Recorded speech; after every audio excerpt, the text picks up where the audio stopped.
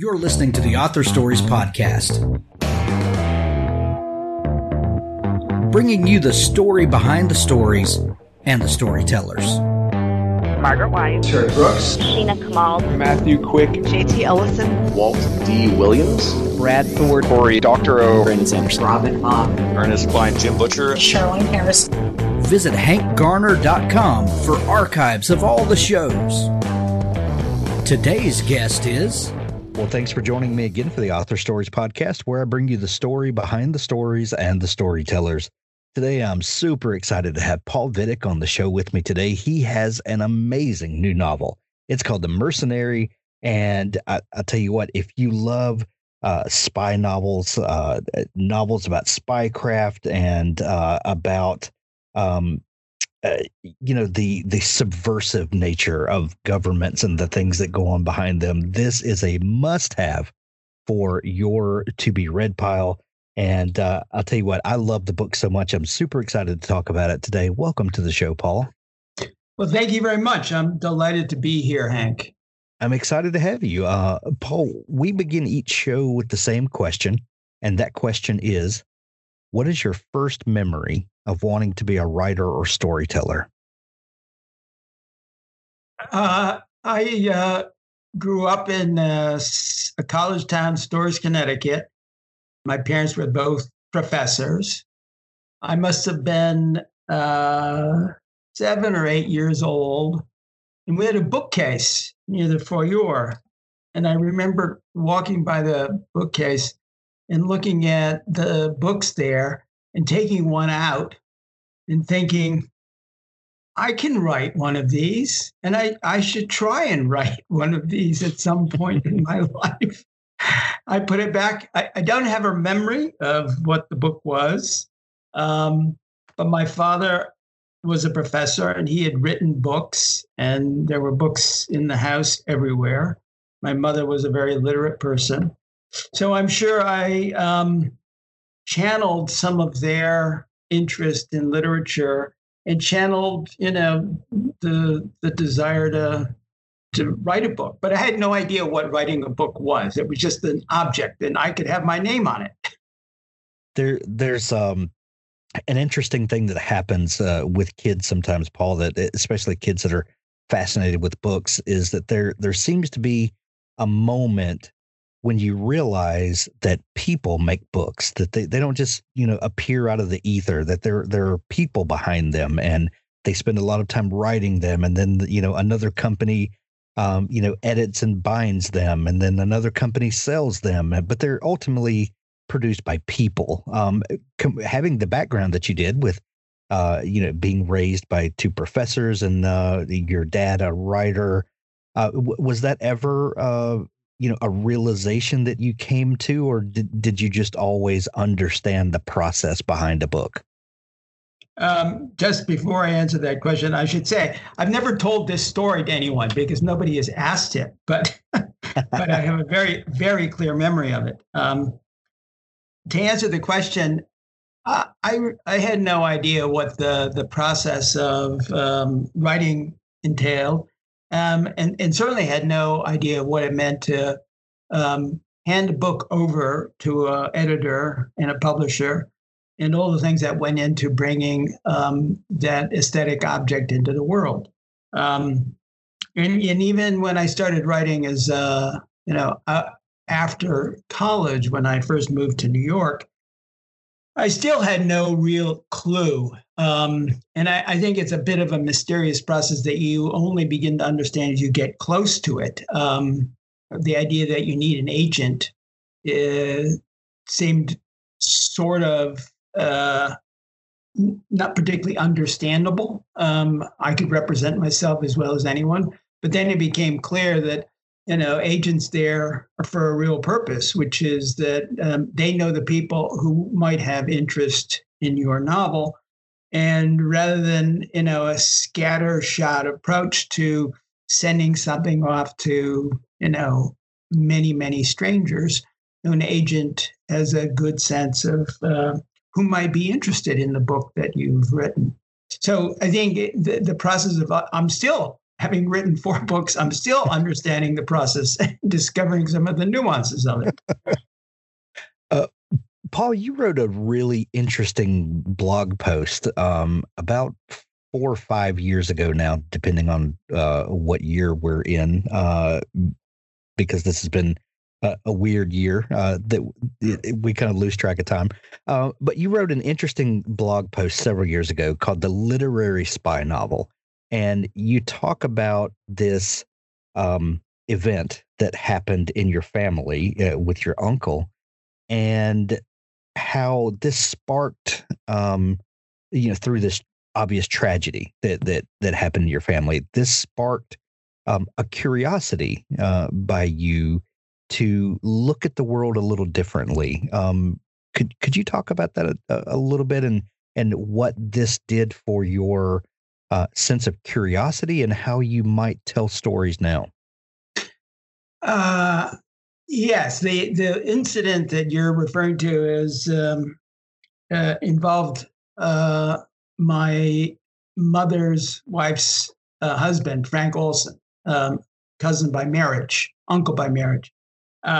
He had worked surreptitiously for the CIA and died mysteriously in 1953 when he fell or jumped, depending on the version of the story you want to believe, from the 13th floor of the Statler Hotel. That story, that incident, remained pretty unknown, except for the fact of his death for the family, until 1975, when the circumstances of his death emerged. But in the interim, as you know, being close to the family, I saw the difficulty that my aunt had, not knowing what he did, and Frank Olson not being able to talk to her about the work he did, and then later discovering that he also couldn't talk about his doubts about his work with his colleagues, because to do so would have been sort of to betray the trust of the job. And I saw him as a very lonely man, an insider wanting to get out, and ultimately he got out because he was murdered. And that character stuck with me. And as all writers do, you sort of, write a lot. And then at some point in your life, if you're lucky, you hit on a story and find a voice that allows you to tell a story that is authentic. And in my case, my uncle's story allowed me to enter this world of the spy novel from the point of view of a character who had moral qualms about the work and wanted to get out. So that aspect of the character became my way into the world of what I call the literary spy novel. But really, literary spy novel really simply identifies a novel that is character driven, where language is important, character is important, and plot is important. And the sorts of novels that I put into that category are the novels of Graham Greene, the novels of John le Carré, the novels of Somerset Maugham and Joe Cannon, who is a writer today. And all of them, plot's important, and there are thrilling elements to them, but they're not thrillers in the conventional sense. They're the plot comes out of the doubts and concerns and character of the protagonist, and that's what I've tried to do with my own novels. And I was fortunate to have this example of the Frank Olson case to help me find a voice that I could then use in the world, the imaginary world that I create in my novels. We had Joseph Cannon on the show about a year ago, and I completely understand the distinction, the delineation that you draw between what you refer to as the literary spy novel, as opposed to maybe some of the novels that come out of the current trend of plot-driven thrillers. How do you draw that distinction, and what is it that that separates these two camps, if you will? I think there are two things that separate them. The first is the care with language, the way in which the writer tries to be a stylist. And not all stories have to be good stories have to be what I'll say called well written. There are many books that have sold very well that were not particularly well written. But being well written, I think, is one of the criteria that separate genre fiction from literary fiction. The second distinction is the way in which a literary work tends to look inside the interiority of the central character or central characters, and you look at their fears, their suspicions, their concerns, their loves, their regrets, and those things then shape what I'll call a three-dimensional character. Out of that three-dimensional character emerges a plot or a storyline. And I think the greater the three-dimensionality of your characters, the more likely it's going to be considered literary. And this distinction has nothing to do with the sales of a book. You can have a wonderful literary book that doesn't sell particularly well, and you can have another book that's a thriller that sells extremely well. But what happens is that people read it and then they pass it along, and it doesn't really have enduring quality.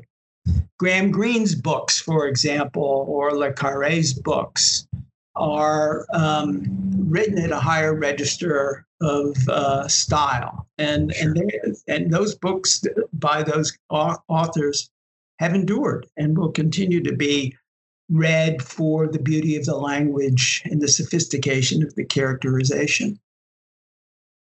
So your first book that you published came out in 2016, is that right? An Honorable Man? Yes. What was it that drove you to write this first novel? Had this desire to be a novelist been with you for a while? Was there an inciting incident, that dropped this story idea into your lap, as it were? What was it that took you from the life you were living to I'm going to write a novel now? The answer to this is two parts. The first is I came to New York when I was a young man out of college and wanted to write novels, but I didn't have the confidence, and my wife became pregnant. So I then launched on a business career, which was very successful. I enjoyed it.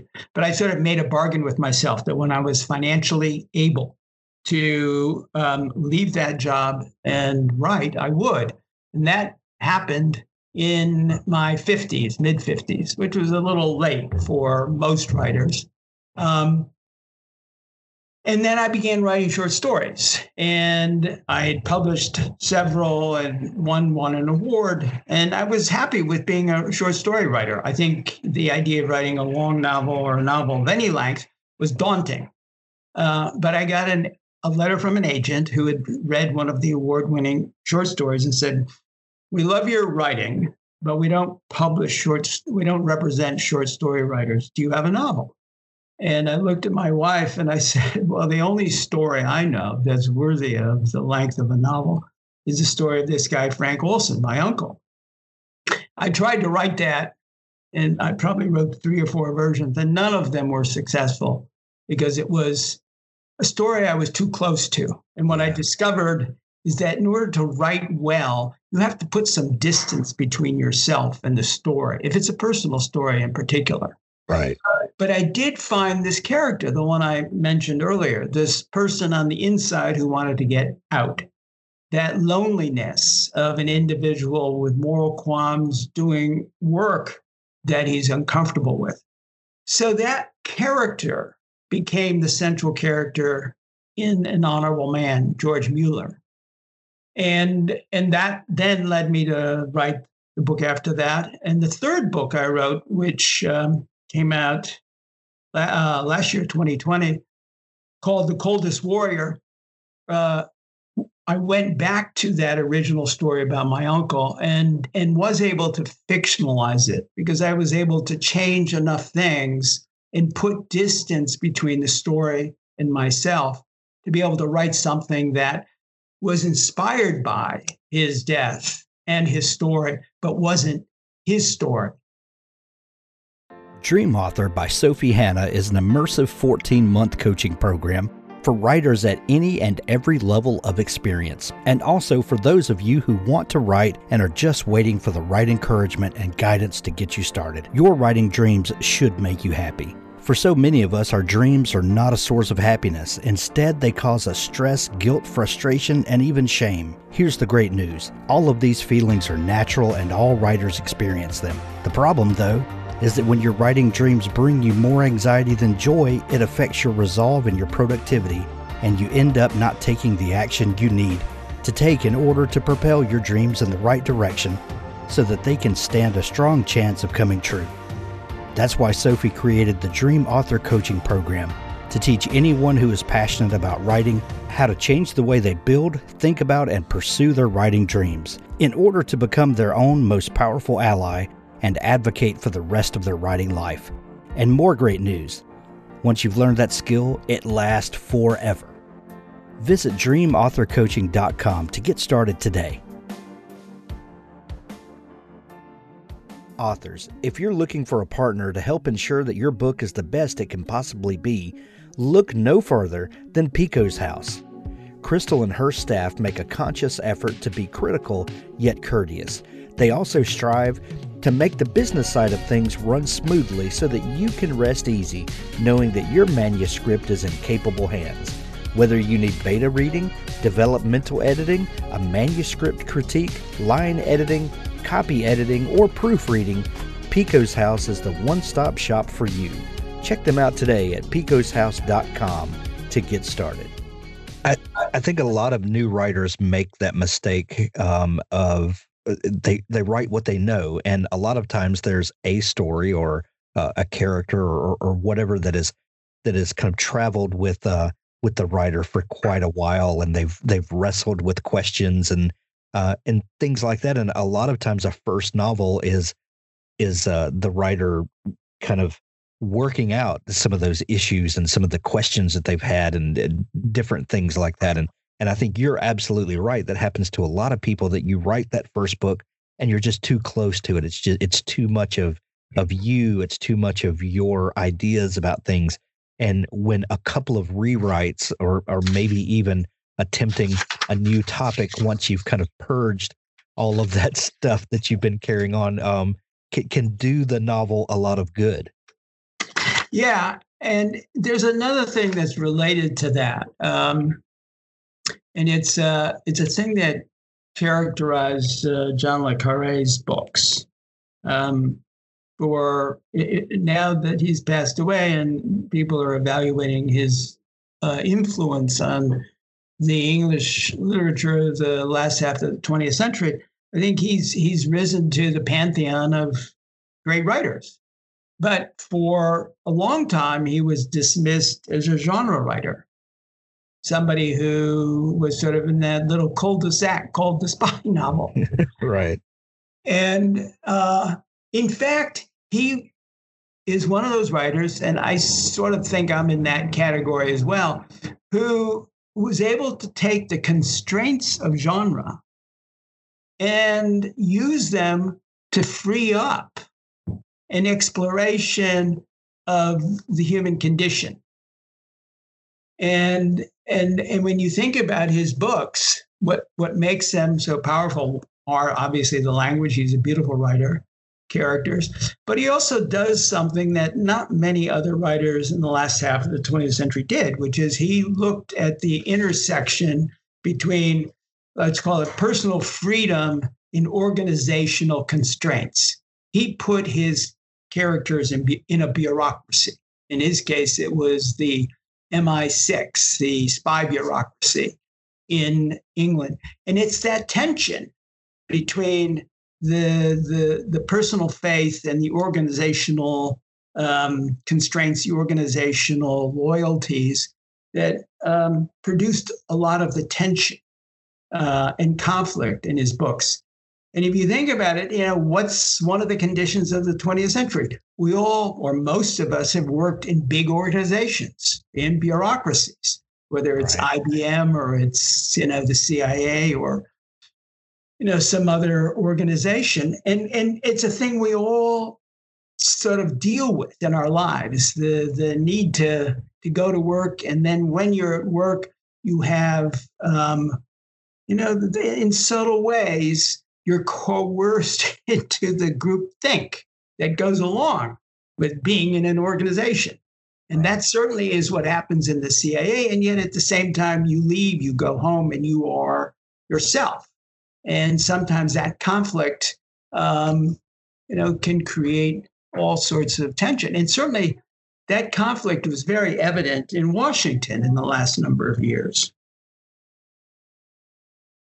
As a kid that grew up in the 70s and 80s, the Cold War, I got to witness kind of the height of the Cold War and then the fall of the Soviet Union, which, arguably may or may not have brought an end to the Cold War.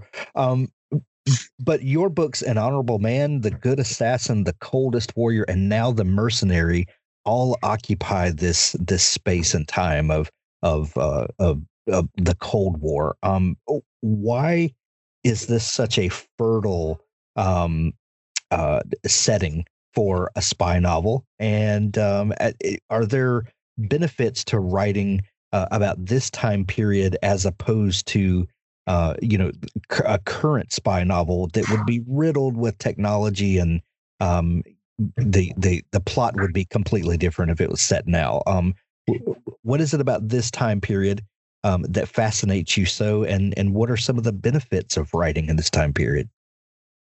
I think one of the benefits of looking over your shoulder a bit, whether it's 10 years or 20 or 30 years, is that some of the issues from that earlier period are clearer. They're sublimated.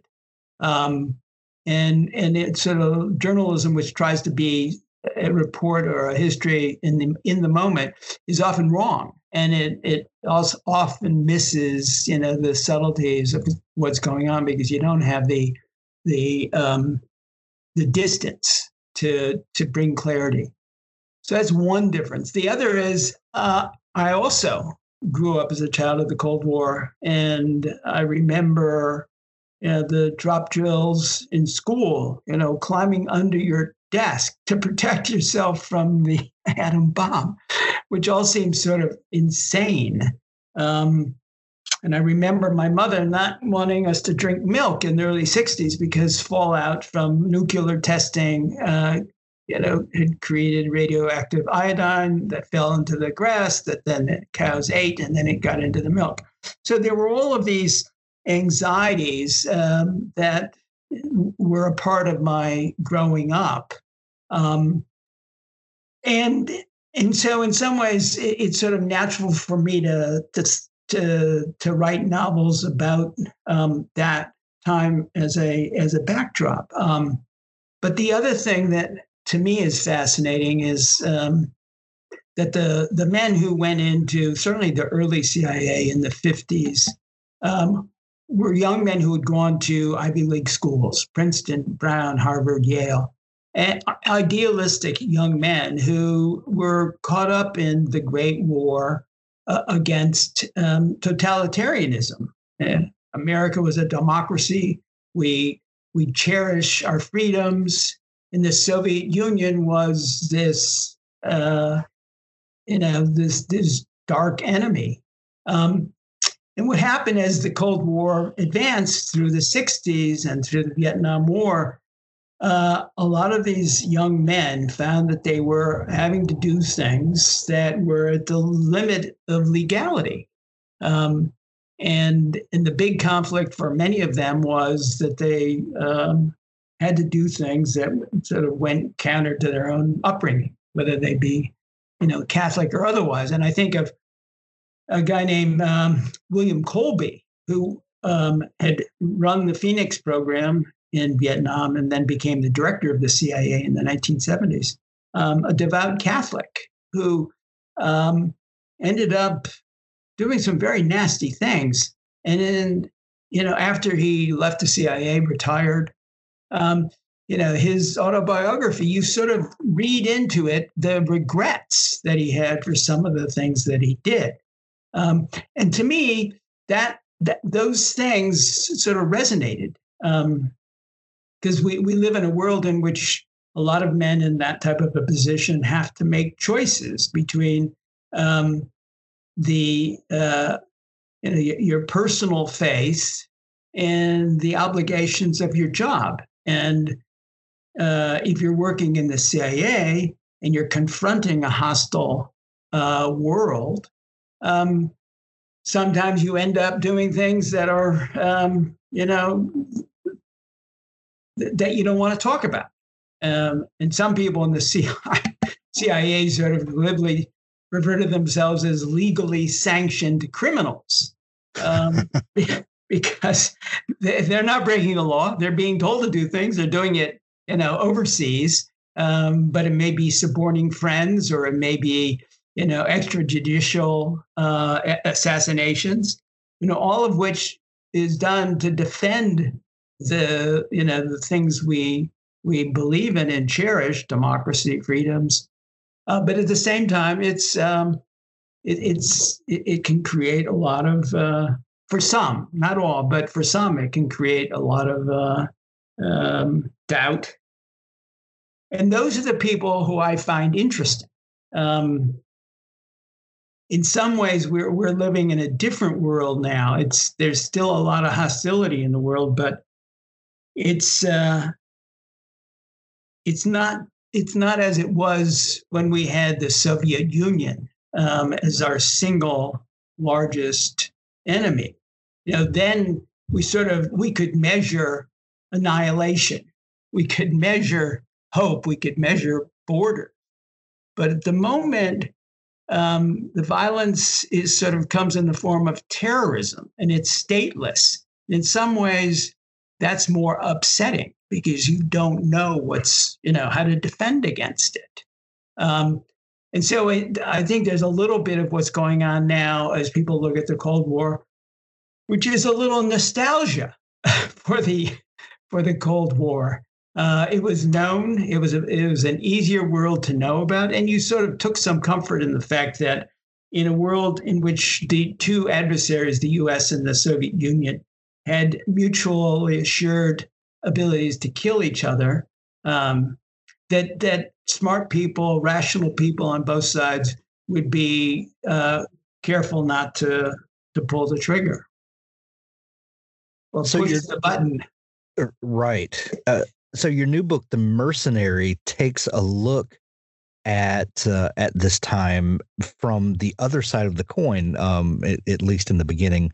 What was the motivation for this book? What was I'm really fascinated by where stories begin, and what was the first kernel of this story, and how did it birth? I was fascinated by the 1980s Moscow. It was the Soviet Union was the twilight of its power, and that struck me as a good place to start a Cold War novel. It was at that moment when the country's illusion of dominance met the grim reality of a crumbling system. And typically what I do is I start with a place, a setting, and that setting sort of establishes the characters who are drawn to a place and establishes the atmosphere and sort of the story's imaginary world. And so before I did anything, I said, let me see if I can set this in Moscow, because there's got to be interesting stories there, given the end of the Soviet Union, the corruption that was taking place. And yet it continued to be a significant threat to the United States. So when I began doing my research, I then came across autobiographies of high-ranking KGB officers who had successfully defected to the West. And there were 4 or 5 of these men, some executed for trying, others two were successfully exfiltrated. And that became sort of the premise for the novel I wanted to write, which was an effort to get somebody out of the Soviet Union who had secrets that would benefit the United States. And so that was the origin. I thought I'd done a novel in Cuba, 2 in the United States, and I thought Moscow would be a great location. And as with most stories, there's a reason you tell a particular type of story in a particular place. Spy novels tend to be set in Berlin or London, some in Washington, some in Vienna, but they're not typically set in Montevideo or in San Francisco, because there really aren't too many spies of interest in those locations. But Moscow and Berlin and London are hotbeds of activity. So it was natural to think about setting the book in Moscow. What sort of research is available to you now to look at the way life was 30, 40 years ago, or technologies that were available then, or what how do you immerse yourself in a world that's so secretive, and so that you can tell it as realistically as you do? Well, typically I research a book for about 6 months. And the best research for me tends to be biographies or autobiographies of people who lived at that time. In this case, I read the autobiographies of several KGB officers who defected. I also read autobiographies of American CIA officers who were the handlers of several KGB officers who were not exfiltrated and were executed. And I added to that by reading accounts of journalists who lived in Moscow at that time, and who, in one case, the journalist had been born in the United States, but his parents had been Russian. And when he went to Moscow, he researched, where his parents had come from, the village outside of Moscow, and gave a lot of color to Moscow at that point in time, which was the mid-1950s. So in some ways, it was just absorbing as much as I could about Moscow at that time. And once I had brought all of that stuff together into my own mind, I felt that I could begin outlining the book. And then when I began writing, a lot of the details that I'd picked up during my research, I was able to put into the book itself. And typically, with my characters, I will create pretty extensive dossiers on their lives before I begin writing. So I know them pretty completely. I know where they're born, what faith they practice, what scotch they drink, if they happen to drink scotch, the tics in their behavior, all this stuff that allowed me to represent them as sort of three-dimensional characters on the page. And that sort of care that you give the characters beforehand really shines on the pages of this novel. And I guess that's what brings out the literary nature of this, is there's so much care that goes into the characters ahead of time. Well, thank you. I do. The one thing I'd say about any artistic endeavor is that you need talent, but without hard work, your talent doesn't take you very far. Right. And I was in the music business for 20 years, and I always remember, impressed by Madonna, who I loved. In many ways, she wasn't a great singer, but she was a great dancer. And more than being a singer or dancer, she had a real commitment to work ethic. And I think when you look at all the people who have been successful as artists, musicians, or dancers, writers, those who are most successful are those who work really hard at it. Right. And the John le Carrés of the world. What's phenomenal to me is that here's a guy who died at the age of 89. He published his last book when he was 88, and over the course of his career, I think he wrote 27 books. The 8 of them were in the last 10 years or 12 years. And it's he committed himself to his craft, and he continued to practice it throughout his life. Well, The Mercenary, when you're hearing this, is available everywhere now in hardcover or Kindle edition. However you like to read books, you can grab it. It's available now. We'll put links to it in the show notes of this episode to make it easy for people to find. Paul, if people are just discovering you and want to dig into all the great stuff that you do, is there a place where they can connect with you online? I have a website, and it is paulvidich.com, and that's PaulVidich.com. And we'll put a link to that in the show notes as well. Paul, this has been such a fascinating conversation. I love The Mercenary. We're sending everyone to pick up a copy of it. Thank you so much for taking time to come on the show today. Well, thank you.